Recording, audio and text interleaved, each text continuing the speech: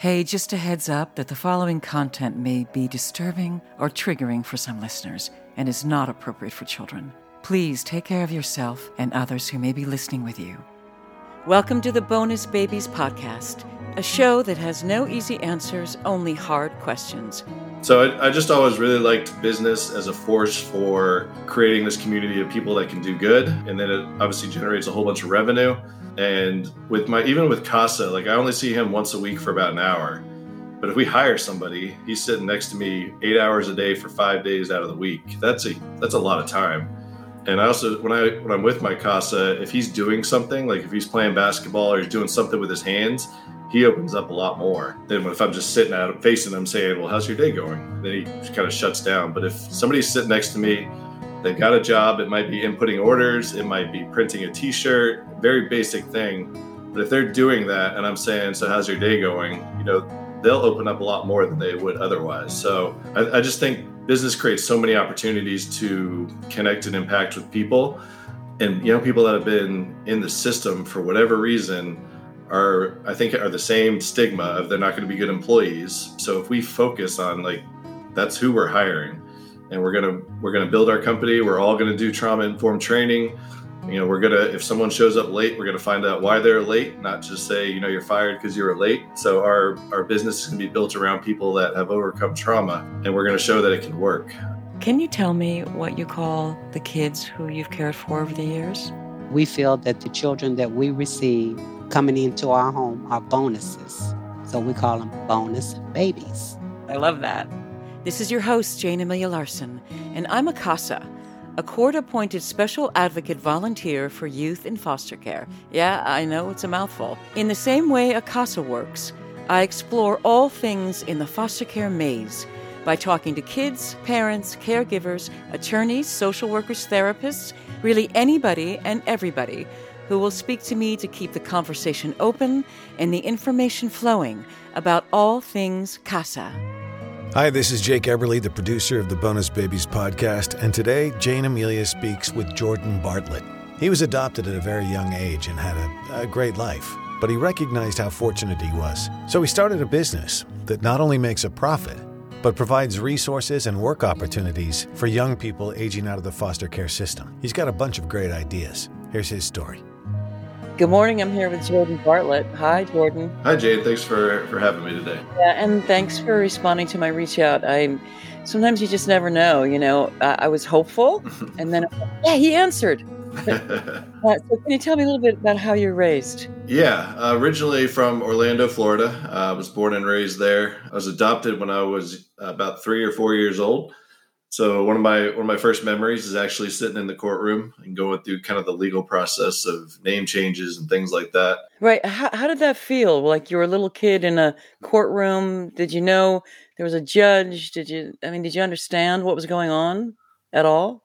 It didn't seem anything out of the normal. I was with the people I had been with for as long as I could remember.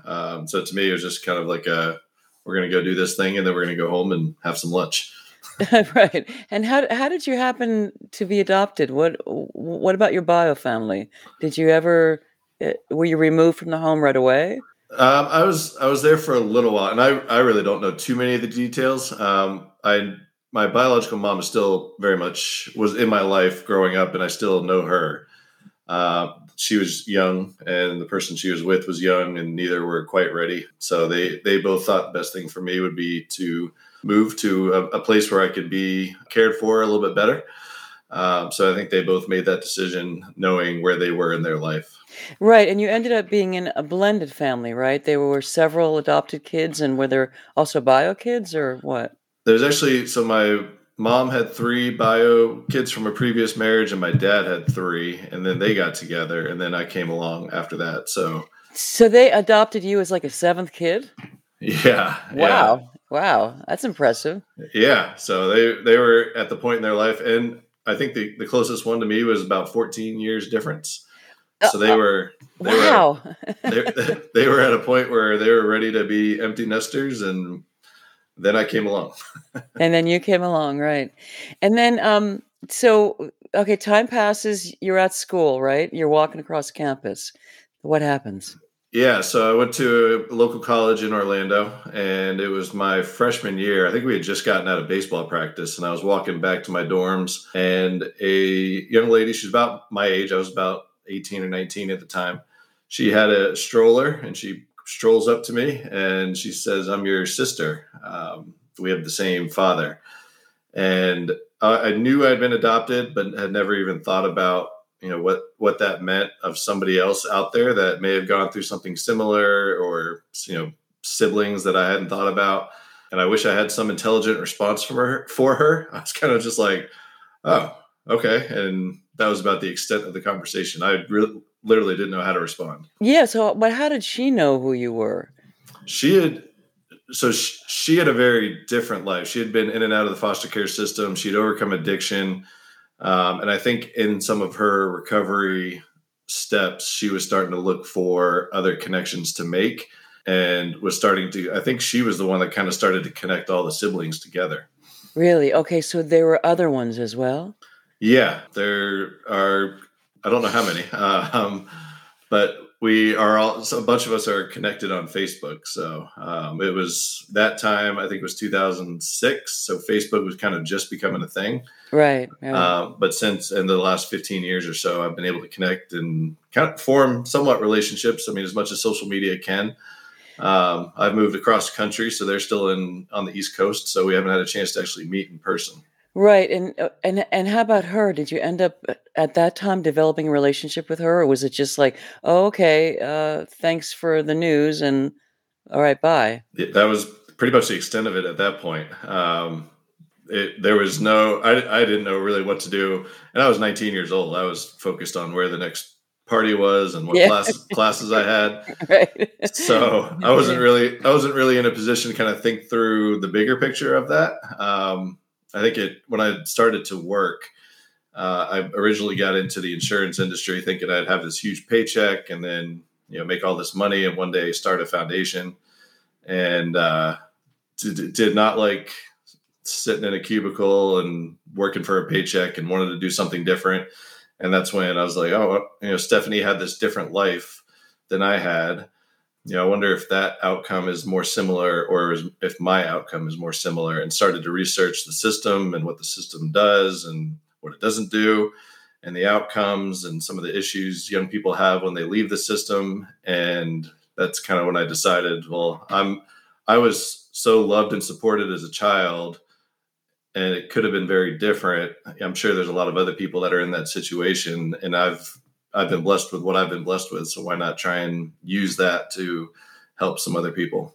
Right. So, but this was all your thought process as a young man, like you're in your early 20s at this point, and you're like, I want to do something different. I want to make a difference. Yeah. I'd probably been in the insurance industry for about 8 years and tried to do some executive recruiting as well. I thought that would be hugely different. It wasn't. So I know it was February 14th, because my then girlfriend, now wife, always reminds me that it was Valentine's Day of 2014. I just told my boss, I'm gonna quit. I don't know what I'm gonna do. I didn't have any jobs lined up, but I want to work with young people that have been impacted by the system, and figure out whatever my place is in that world. So it's those two things. Were there things in the middle? You met your sister when you're basically a teenager, and then you're a young man and you decide, I want to do something different and I want to make an impact. Was there anything in between, or is it just always brewing inside you? Like,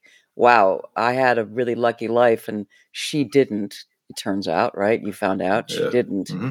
She had a really, really tough time. Yeah. She had been in and out of foster care. And I believe it is in Florida and Georgia.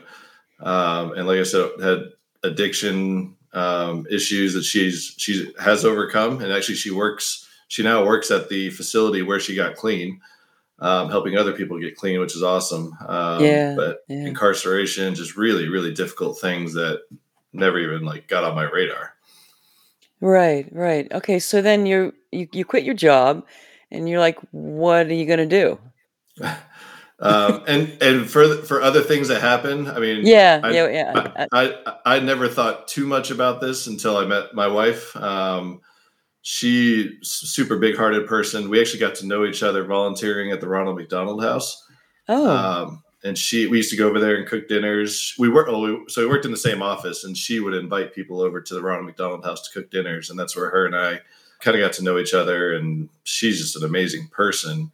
And she became a CASA as well. Cool. Right. Yeah. She's a CASA. Right. Yeah. And so are you. We'll get to that in a minute, but yeah. Okay. Yeah. But she kind of led that. I watched what she was doing with her CASA and making an impact. I was thinking about Stephanie, and then obviously not being a big fan of a corporate America job. I think all of those things kind of came together and led to that decision. Right. And you had a partner, right? Your friend Scott, and you're like, we're going to start something up. So what happened? So we didn't know each other at all when I quit. So I quit in February of 2014, and I had a really good mentor named Jeff Black at the company I was working with. And Jeff just introduced me to everybody in the foster care field in Orange County. And I started talking to Royal Family Kids, who does summer camps for kids that are in the system between, I think, 6 and 12 years old. Mm-hmm, mm-hmm. And they had just gotten a new executive director. So there was some openings. And I said, I'd love to, I don't know what my background would be. I'm probably in development, but if there's an opportunity, I would love to do that. And the guy said, there's somebody else that we've been working with for, 2 or 3 years to try and figure out how to make money in a social enterprise type way. You should connect with him and meet him. He's running a staffing agency. So my initial thought was, staffing agency, that sounds terrible. And I actually didn't call him at first. I was like, I don't want to be involved with staffing at all. And then financial constraints being what they are in Southern California, I was like, I need to just talk to anybody. So I called him, and we met over at the Spectrum in Irvine for coffee and just sat down and just said, we both come from the for-profit world. We both have this passion. His wife had been a CASA for a young lady that had aged out. So he saw all the issues that she had. And at that coffee, we just said, let's start something that, generates revenue, creates jobs. We didn't care what it was, as long as it, made money, was easy to get into, and had the ability to scale across the country. And we had some failed attempts, but yeah. Like what? Like what were the first things you tried to do? So the first thing we tried to do was the cell phone cases that somebody could go online, upload it, and then we would put it through a digital printer and send them a phone case that has like their photograph on it. And there are all kinds of copyright issues, and people would upload some pretty shocking photos. There wasn't a ton of margin in it, and you just needed to do a lot of them. So that didn't work. And then we tried to sell coffee online, which shipping is super expensive, and there's people that do that really well. And then I went to a fundraising event for Human Options, which is a local organization that supports survivors of domestic violence. Mm-hmm. And I met somebody there who worked for a IP law firm in Orange County. And I said, I'm sure you guys print T-shirts. If we could print that T-shirt for you, would you give us an opportunity to print it and we could start the business doing T-shirts? And she said, no. But we need the no. Yeah. Okay, no. Yeah. She said, we need these little tin cars that have Jelly Bellies in them, and they have to have our logo in them. So I went home. I told Scott, I was like, this is what they want. We got to find somebody to produce it. So we found a supplier overseas that would print them for us, ship them over. And then we filled them with Jelly Bellies, and I think it was like 200 of them, gave them to them. And that was our first order in November of 2014. And Scott called me while all that was happening. And he said, what are we doing? I was like, what do you mean? I'm trying to sell something. He said, I know, but in like the bigger sense, what are we doing? I guess. And I said, I guess we're trying to do good. And he was like, exactly. Doing good works. That should be the company name. So it's a good name. It's a good name. Yeah. And so we stuck with it. That was our first sale. And then that turned into, can you guys do T-shirts and business cards and water bottles? So we've kind of turned into this full-fledged branded merchandise organization over the last several years. Right. But you also have a really interesting structure, the model of how it works. Can you explain that to me? Yeah. So we operate off of a 10, 20, 30 model. So 10% of all of our corporate profits go back to supporting young people that have aged out of the system.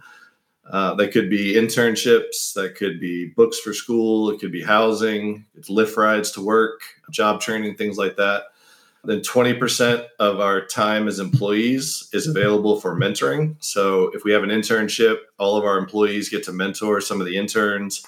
I'm a court-appointed special advocate, so there's days when my court date starts at 8 a.m. and I might not get out until 3 p.m. Right. So we have it built into our organization where that full day is available for me to go and mentor that CASA.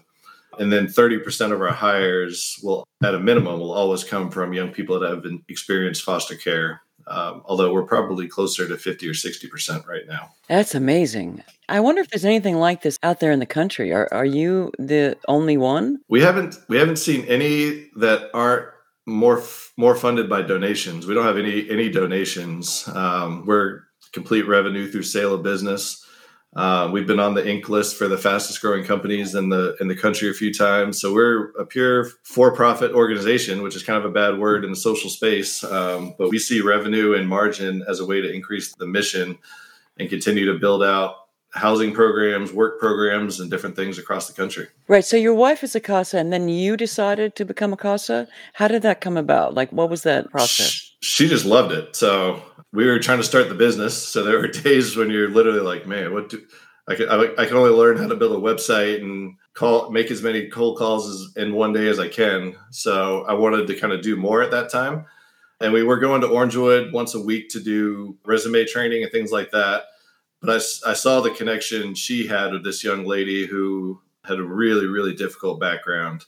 And she ended up being a CASA with her. She's still in her life. We're 8-9 years on, and loved what she was doing. And I knew there was a long waiting list for young men that needed a CASA and wanted a younger man to be their CASA. So I signed up, and I think I got appointed in August of 2015. So about a year after we started the business, and was doing that in Southern California. And I actually still have my case in Southern California for the next year and a half because he's a non-minor dependent. So I still fly back and see him.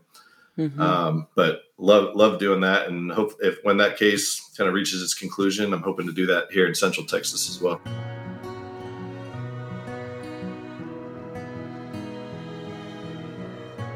Right. So, there are so few men that do it, and they're always trying to get guys, but you just were like, this is right for me. Is it? And it's because you saw how much your wife liked it, or because you think that you could have just done it anyway, no matter what? She definitely introduced me to it.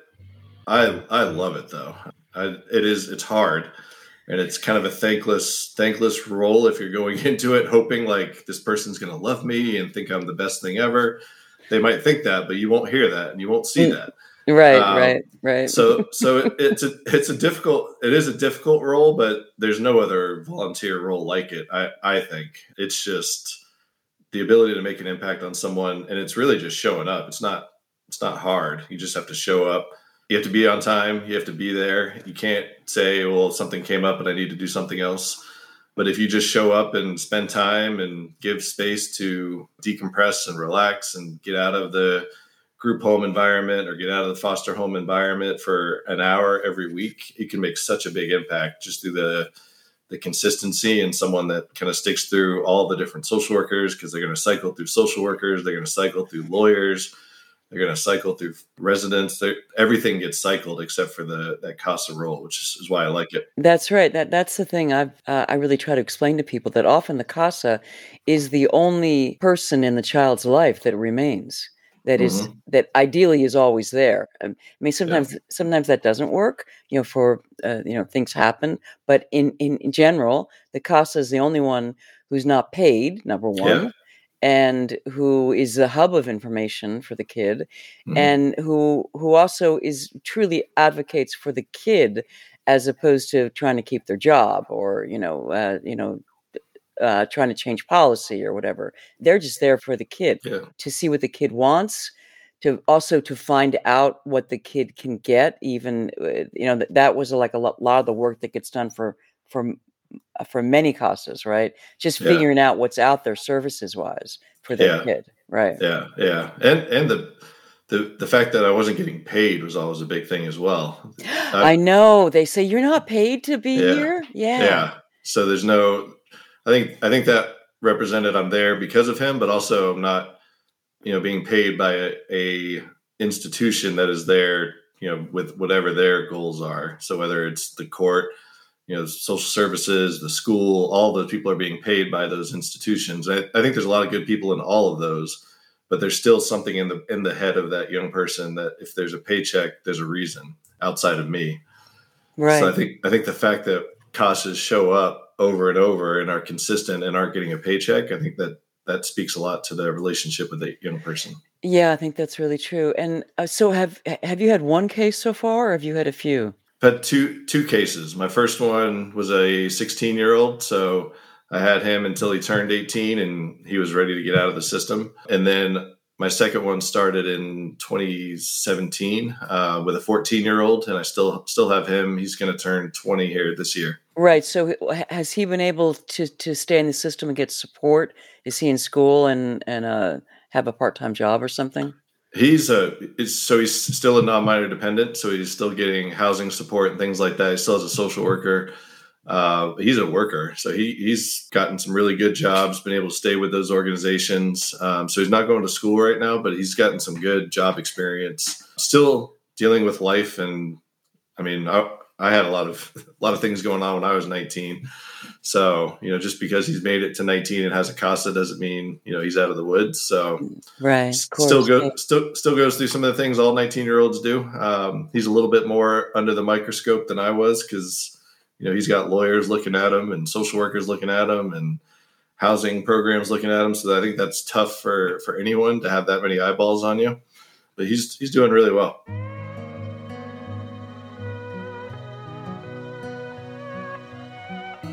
And how do you feel about yourself and the work that you're doing? Do you feel you've made a good impact on him? Yeah, I definitely do. There's still feelings of like one step forward, two steps back. And then you're always waiting for that one phone call that's like 8 steps back. I know. It's like that scary call that might come in the middle of the night, Yeah. So it's probably not that different than parenting. I still have a 4-year-old and a 8-month-old. So I haven't quite gotten to those stages where they're going out on their own. But when I met him at 14, he's a bigger kid, and I'm 6'8". So I think me being a big person also I'm pretty calm and passive. So I think that helps him. He was a big, angry 14-year-old, and I think people were pretty scared of what he could do. And he would unload on people, verbally and sometimes physically. There have been times now when I see him get confronted or have a situation where I know he would have exploded, and I see him step back, take the time to kind of decompress and work through whatever that situation is. And I think just the ability to be able to control yourself on those stressful confrontations, I think is going to really help him in life. So I see him do those things, and I know there's an impact. But like I said, he's 19 years old. So right. So he's learning that in therapy, but also learning it because of you as a role model. Yeah, I think the fact that he's got somebody to call when he does get stressed. I think before it was just on him, and his way to deal with it was kind of just really explode through the situation. But now he knows he can take a step back. He's got somebody to call.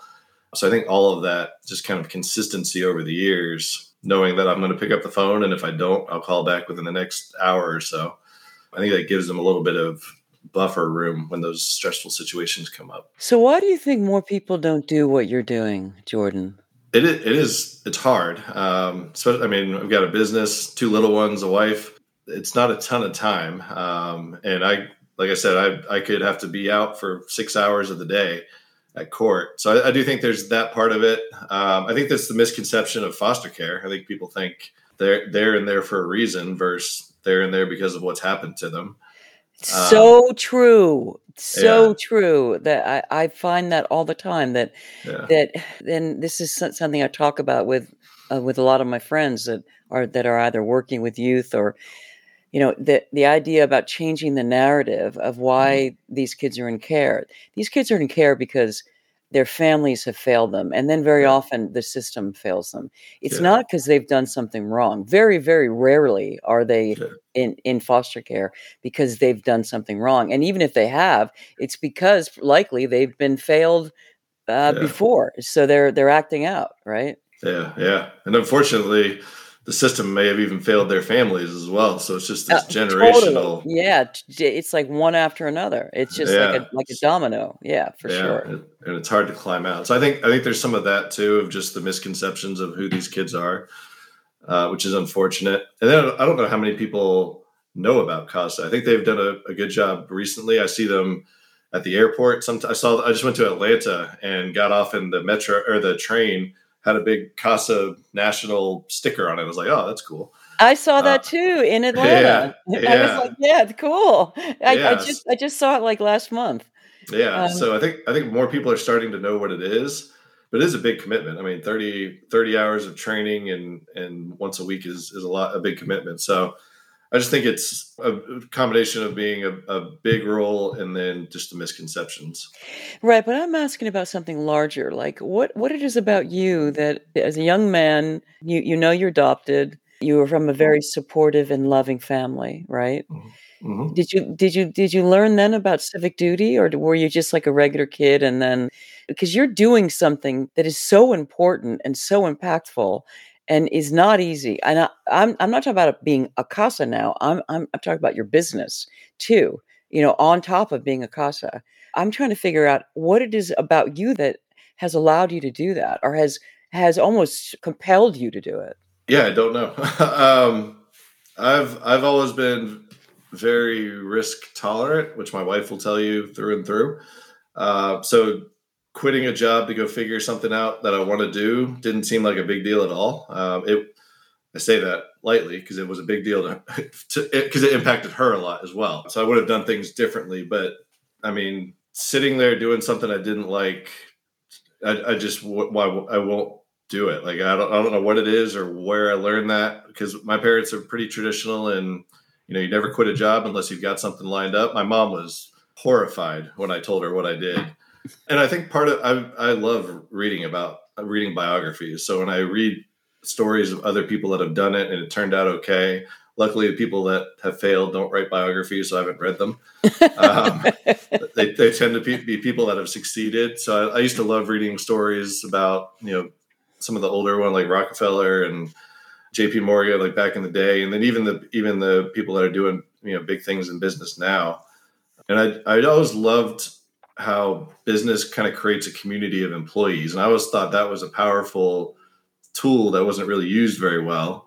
I think big business gets a bad rap, but I think it's the individuals in that big business that should get the bad rap. I think business itself is awesome because it's really just a group of people working together to come up with solutions to problems that people are having. And when it's done well, it's we're at a time where we can go online and order something and it'll show up within the hour. I mean, that's pretty innovative solution building, regardless of what you think about the company that may do that.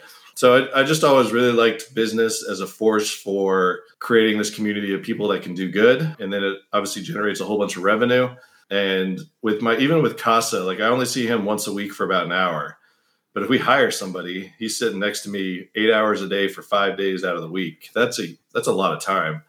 And I also, when I'm with my CASA, if he's doing something, like if he's playing basketball or he's doing something with his hands, he opens up a lot more than if I'm just sitting at him, facing him saying, well, how's your day going? Then he kind of shuts down. But if somebody's sitting next to me, they've got a job, it might be inputting orders, it might be printing a t-shirt, very basic thing. But if they're doing that and I'm saying, so how's your day going? They'll open up a lot more than they would otherwise. So I just think business creates so many opportunities to connect and impact with people. And, people that have been in the system for whatever reason are the same stigma of they're not going to be good employees. So if we focus on that's who we're hiring, and we're going to build our company, we're all going to do trauma-informed training. If someone shows up late, we're going to find out why they're late, not just say, you're fired because you were late. So our business is going to be built around people that have overcome trauma, and we're going to show that it can work. So there was always something about that, of being able to use business for a good cause, and do it ourselves, but also show other people, you can grow the business, you can do good, you can hire who you want to hire. So I always just love that concept. I also didn't know how to write a grant. I didn't know how to ask for a donation. Those both seem like hard things. And part of it was just, can we do it? So there's some curiosity, like, can I build something? I never wanted to be an entrepreneur, but when I started to think about it, it was like, oh, that would be kind of cool if we could do something different than anybody else has done and help a bunch of people. Then I'd be pretty stoked on that. Yeah. So how do you see it growing now? Like, if you in your dream of dreams, what could it be? Because I'm sure you're dreaming on scaling, right? Yeah. So I just moved to Central Texas, so I'm out here a little bit north of Austin. We've just acquired a print shop in Florida as well. So we've got 3 locations. So in Texas, the idea is we're in contract on a property here that's about 1 acre, a lot more space in Texas, which is nice. And the goal is to have a office space, a little print shop, and then residential facilities on that acre. So the goal really is to create little communities where there's still revenue being produced through printing, through office space. We can have customer service and marketing and all the business functions there, but it also provides housing opportunities, and then they're all together. So there's community building opportunities. We can bring the community in. Lots of barbecue in Texas, so we can bring a barbecue joint in or a food truck in, connect them with the youth, do some education about what foster care is, and have this little kind of community where people are learning what foster care is. People that didn't necessarily have secure housing can now have secure housing. I think if they have that secure housing, and then they can move on to another role where they can go rent an apartment, I think whatever company they go to, they're going to build that culture. So it kind of grows exponentially. So building these little hubs across the country where there's business happening, there's housing happening, and then, getting those communities together, I think is how it grows. And people need t-shirts everywhere. They need them in England. They need them in Australia. So if we can do this across the world, I think that would be the ultimate goal. Really? So like the idea is that you'd have these little communities of essentially production, but also residences where you're creating kind of a like secure family for these kids to continue to grow and continue to develop so that they can be healthy and happy on their own eventually. Yeah. And start to find, the best practices for therapy, emotional connection, how to build relationships, and start to build all those best practices into those communities. Real estate is a great investment. So if we're investing in real estate through the business, and that real estate just happens to be used for housing opportunities for employees, there's all kinds of data that says if an employee is financially or housing insecure, they're not going to come to work and perform. That's right. So if they are secure in their housing, we're providing financial literacy. It becomes a competitive advantage to the business as well. So I think we've started like little internships where someone would come in for 20 hours a week, and there's literally just show up and we'll figure something out for you to do. And it could be print t-shirts. It could be, write up a purchase order. And they're full-time people now that are managing hundreds of thousands of dollars in revenue that they've just kind of picked up through internships. And they were in Guardian Scholar programs. They were in housing programs. Probably had no idea they'd be in the promotional product space. I never thought I'd be in the promotional product space. But now they're talking to like Pixar and Sephora and these customers that we've got that are, really cool brands that they're a part of. So how do you choose the kids? How do they come to you? How does that work? So our first internship, we put all this time and effort at the end of 2019. We're going to build this awesome internship where they would learn about housing and financial literacy and mental health. And we were going to start in the spring of 2020. We got like 20 resumes for the first one, and we had 5 openings. And then March 13th hit. Yeah. Yep. And we closed the doors literally that Saturday. So that was Friday. The 14th of the Saturday, Scott and I called her like, what are we going to have to cut people? Like who are we going to have to cut to keep the doors open? And then on Monday, an opportunity came through with one of our customers that was going to help us, sustain financially through all of it. And we were like, we got 20 resumes, and those people are in much worse position now than they were on Thursday of last week. So let's just hire all of them. So we ended up with an internship. 2 of them had to drop out, but we had 18 interns right at the beginning of the pandemic when everything shut down. And it was just whoever Guardian Scholars passed to us. We just took everybody. And we can't do that forever. I think it's going to start to be a position where we do want them to succeed. So I think there's got to be some connection to whatever the job is. If they want to be marketing interns, there's some connection to marketing, but it's always going to come from either Guardian Scholar programs or transitional housing programs that we're connected to.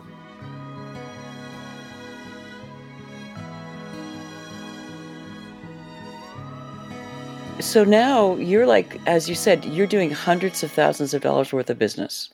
And that all came from a couple hundred Jelly Bellies. Yeah. It came from a $2,000 order. And then last year we did about $6 million in revenue. And I think this year we're going to hit 10. $6 million. Yeah. Oh. Yeah. We had, and that was with the first half of the year being pretty confusing because we had the Delta variant. We weren't sure if COVID was gone. Companies didn't know if they were going remote or what they were going to do. And schools made up a huge part of our business. So schools just went away on March 13th because they didn't have a budget. They just didn't know what they were going to do. And then our business was really like print 10,000 T-shirts and ship it to an office so that they can give them out to employees. But the employees were now dispersed. So we pivoted in September of 2020 and started bringing all the product into our warehouse, and we kitted it up and started drop shipping to locations all over the country. And people saw that. We kind of marketed that like, you've got these remote employees in one of the most isolating times in our history. This is a way to engage them and show like, you're still part of this organization. We still care.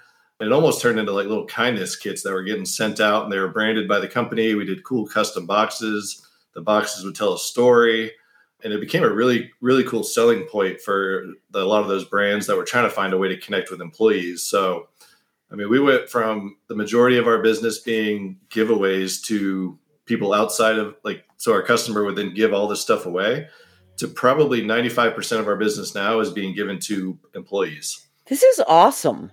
It's awesome. It's been crazy. Today, actually, it was funny. We do some work for the Obama Foundation, and they ship out to the most random places. And I took a screenshot for Scott, and it's like a little red dot right in the middle of the Pacific Ocean, some island I've never heard of. And I sent to Scott. I was like, "Did you ever think we would send something to this location, like in the middle of the Pacific Ocean, getting a branded T-shirt like 7 years ago?" So it's interesting. That's why I like the business, because businesses everywhere need to promote themselves regardless of where they are. Mm-hmm. So, you could drop a little print facility with residential in any, major hub in the country and really in the world. And there's definitely $1 million worth of business in that little hub that could sustain that community ongoing. So are your customers coming to you because they know what you're doing? Or, is that a big draw, you think? Yeah, I think the mission does a really good job of opening the door and then making it sticky on the back end. Everything in between that has to be a really good experience for the customer. They better get all of the right things, right sizes, right colors. So our team does a really good job of the customer experience. So we have people that may not even know what our mission is, but our customer experience team has done such a good job of that experience that they come back over and over. And then there's other people that are like, this is what you charged me. I love your mission. If you charge me more, it's okay. I can sneak it in because of what you guys are doing. Nice. So these are big brands that I know have tight budgets and are really concerned about that.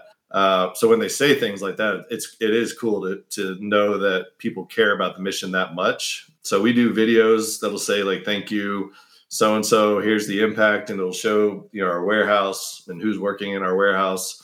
So the mission does a really, really good job of building the relationship. We hear from people that are like, "Hey, we're a B Corp, love what you guys are doing. Can you do 10 T-shirts for us?" And that kind of starts a relationship. Mm-hmm. So how do you feel? I've already asked this, but I want to ask one more time. How do you feel about what you're doing? I love it. If you had told me 10 years ago that I would have generated $6 million of anything, I would have told you were crazy. I never saw myself as an entrepreneur. Even when Scott and I had this idea, I would listen to speeches by entrepreneurs, and they would all be like, when I was 6, I started my first business selling greeting cards. I'm like, when I was 6, I was like playing in the mud. Like, maybe this isn't for me. So I think I always thought of an entrepreneur as like, I don't even like that word that much because I don't really know what it means, but like Steve Jobs or Bezos or these super high intelligent people that, are just from a different planet. But, as I've gotten to learn more about business, I love what business can do. So I just got the opportunity last week to go judge a pitch contest for the University of Texas. And it was all about businesses that are doing good. So I think if doing good works can kind of be a template of, you can have a fast growing business that's super profitable and does a lot of good and helps a lot of people, and people love to work there and customers like to be a part of the mission.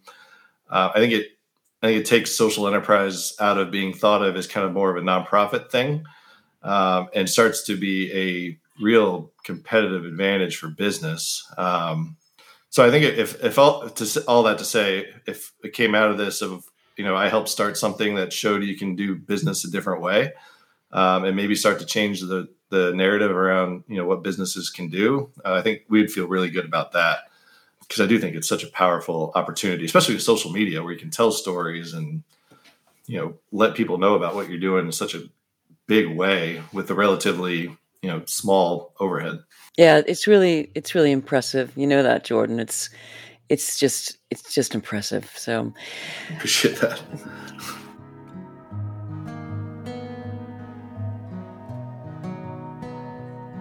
I want to ask you one other thing that I ask all my guests, and if you can dig deep for this. So, what is the one thing that no one would know about you unless you told them? Ooh. No one would know about me. Yeah, so it's be funny when people listen to this. So I graduated college in 2006. Like I said, 2 amazing parents that raised me. My adopted dad had cancer for as long as I can remember. I think I was like 8 or 9 when he got it. And he had told his doctor, like, I just want to see Jordan graduate high school. And he was able to, stay with us and watch me graduate college. And then that summer, he and I got to do a trip to England. They're both born and raised in England. I was the only American in the family. So we got to go to England. We saw where he was stationed, things like that. And then when we got back, he got pretty sick and ended up passing away that summer. And after that, I got into, a really dark place with mental health and really struggled with mental health and depression. Tried to drink it away. So people see me now, and I think like kind of your response of like, you're doing all this awesome stuff and you had a really supportive family. But before I met Rachel, my wife, there were 6 or 7 years where I struggled really badly with depression and mental health. And I think kind of finding my way through that, and getting some support through that. And, reading was a big part of that, reading what depression is, what mental health is, how the brain works, kind of understanding that it's not anything wrong with me. There was just something missing or something not working quite right. All of that research I did to kind of understand what was happening to me, I think was a big part. And maybe this even goes back to the question you asked of like, what drove you to do this? I kind of realized a lot about myself and became really comfortable in who I was. And from there, I was like, well, I can try just about anything. If it doesn't work, I'll try it again. I've been able to get myself out of this really dark place. People around me have helped me get out of this dark place. So I can take bigger risks. I can do things I didn't think I could do because I'm not as scared about what the pushback is. And it's still something I deal with it every day. If I get an email where somebody is a little bit snappy, in my head, I've got this doomsday, like they're mad at me. They're going to be a huge customer. The customer is going to go away from doing good works. Doing good works is going to fail. All these people are going to be on the streets. I'm not going to have a business. I don't have anything else to do. I'm going to be on the streets. Rachel's going to leave. She's going to take the kids. I'm going to be homeless. I have to move back to Florida. Wow. Yeah. And it all starts from like a little email and I have to like catch it. And I think it's just the way I've always been nervous that, everything's just going to go away. And I think that's just part of the mental health things that, are part of who I am.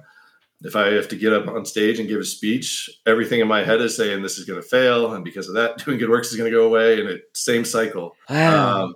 So I still, deal with that. And then some of the ways that I handled the depression, I still think about that every day as well. So I think, I don't know if a whole bunch of people know that I've had some of those mental health issues, and still think about them, but have found some pretty good mechanisms to cope with it. Yeah, it seems you really have, but also it also seems that the work that you're doing is helping you cope with it, right? Oh, for sure. Yeah. There's so much purpose in it. And I think once you find that purpose, whether it's, purpose can be something within you individually, getting out and bettering yourself, learning, working out, things like that, or, bettering those around you. So the fact that I get to wake up every day and do what I do, I love it. So it's easy to be happy with everything that has been built. This is really great, Jordan. Really, thank you so much for doing this interview. I think it's really important for people to hear. Yeah, appreciate you having me. I think what you're doing, telling the different stories of foster care, because it's not survivor stories and success stories are awesome, but there's a lot of different aspects of it. So I really appreciate what you're doing to bring, education to different areas as well. Yay on us, huh? Yeah. Okay. Okay, thanks. Thank you, Jordan, for doing the work that you do, doing good works. It's a great tag, by the way. Be kind, love more, do good. And I really think what you're doing, creating a business that not only makes a profit, but supports the community and creates its own self-sustaining community, is something that can be used across the country, if not around the world. It's a great idea and a really simple structure. It's like a small village, so it doesn't just have to be for foster youth. And I think we all have a little of that doom and gloom inside of us. But it's really great to have support to help you see the other side. Thanks again. If you'd like to see more about Jordan or doing good works, you can find him on Twitter at JB_DGW or Instagram at JB_DGW, or check out the website, dgwbranded.com. Our next guest is Sana Latrice Cotton, a former foster youth who was trafficked when she was 4 years old by her mother and grandmother. She's now a motivational speaker and a foster youth advocate, and the founder of Unashamed, a nonprofit organization which fosters emotional health and disadvantaged families that have experienced incarceration, foster care, and teen pregnancy. So join us next week for Sana Latrice Cotton. Thank you, and be well. If you see something, say something. If you suspect a child's health or safety is jeopardized in any way by parents or anyone else, contact the Child Protective Services Agency in your county. 24-hour hotlines are staffed by trained social workers who will help you through the process, and you can do so anonymously. In California, you can call the Child Protection Hotline at 800-540-4000. So if you see something, say something. You might be saving a child's life. If you want to know more about becoming a CASA anywhere in the country, go to nationalcasagal.org, and in LA, casala.org. And if you want to know more about becoming a foster parent, check out the National Foster Parent Association at nfponline.org. There's also faithfosterfamilies.org and adoptuskids.org. There's tons of other information online as well, so you can just hunt around.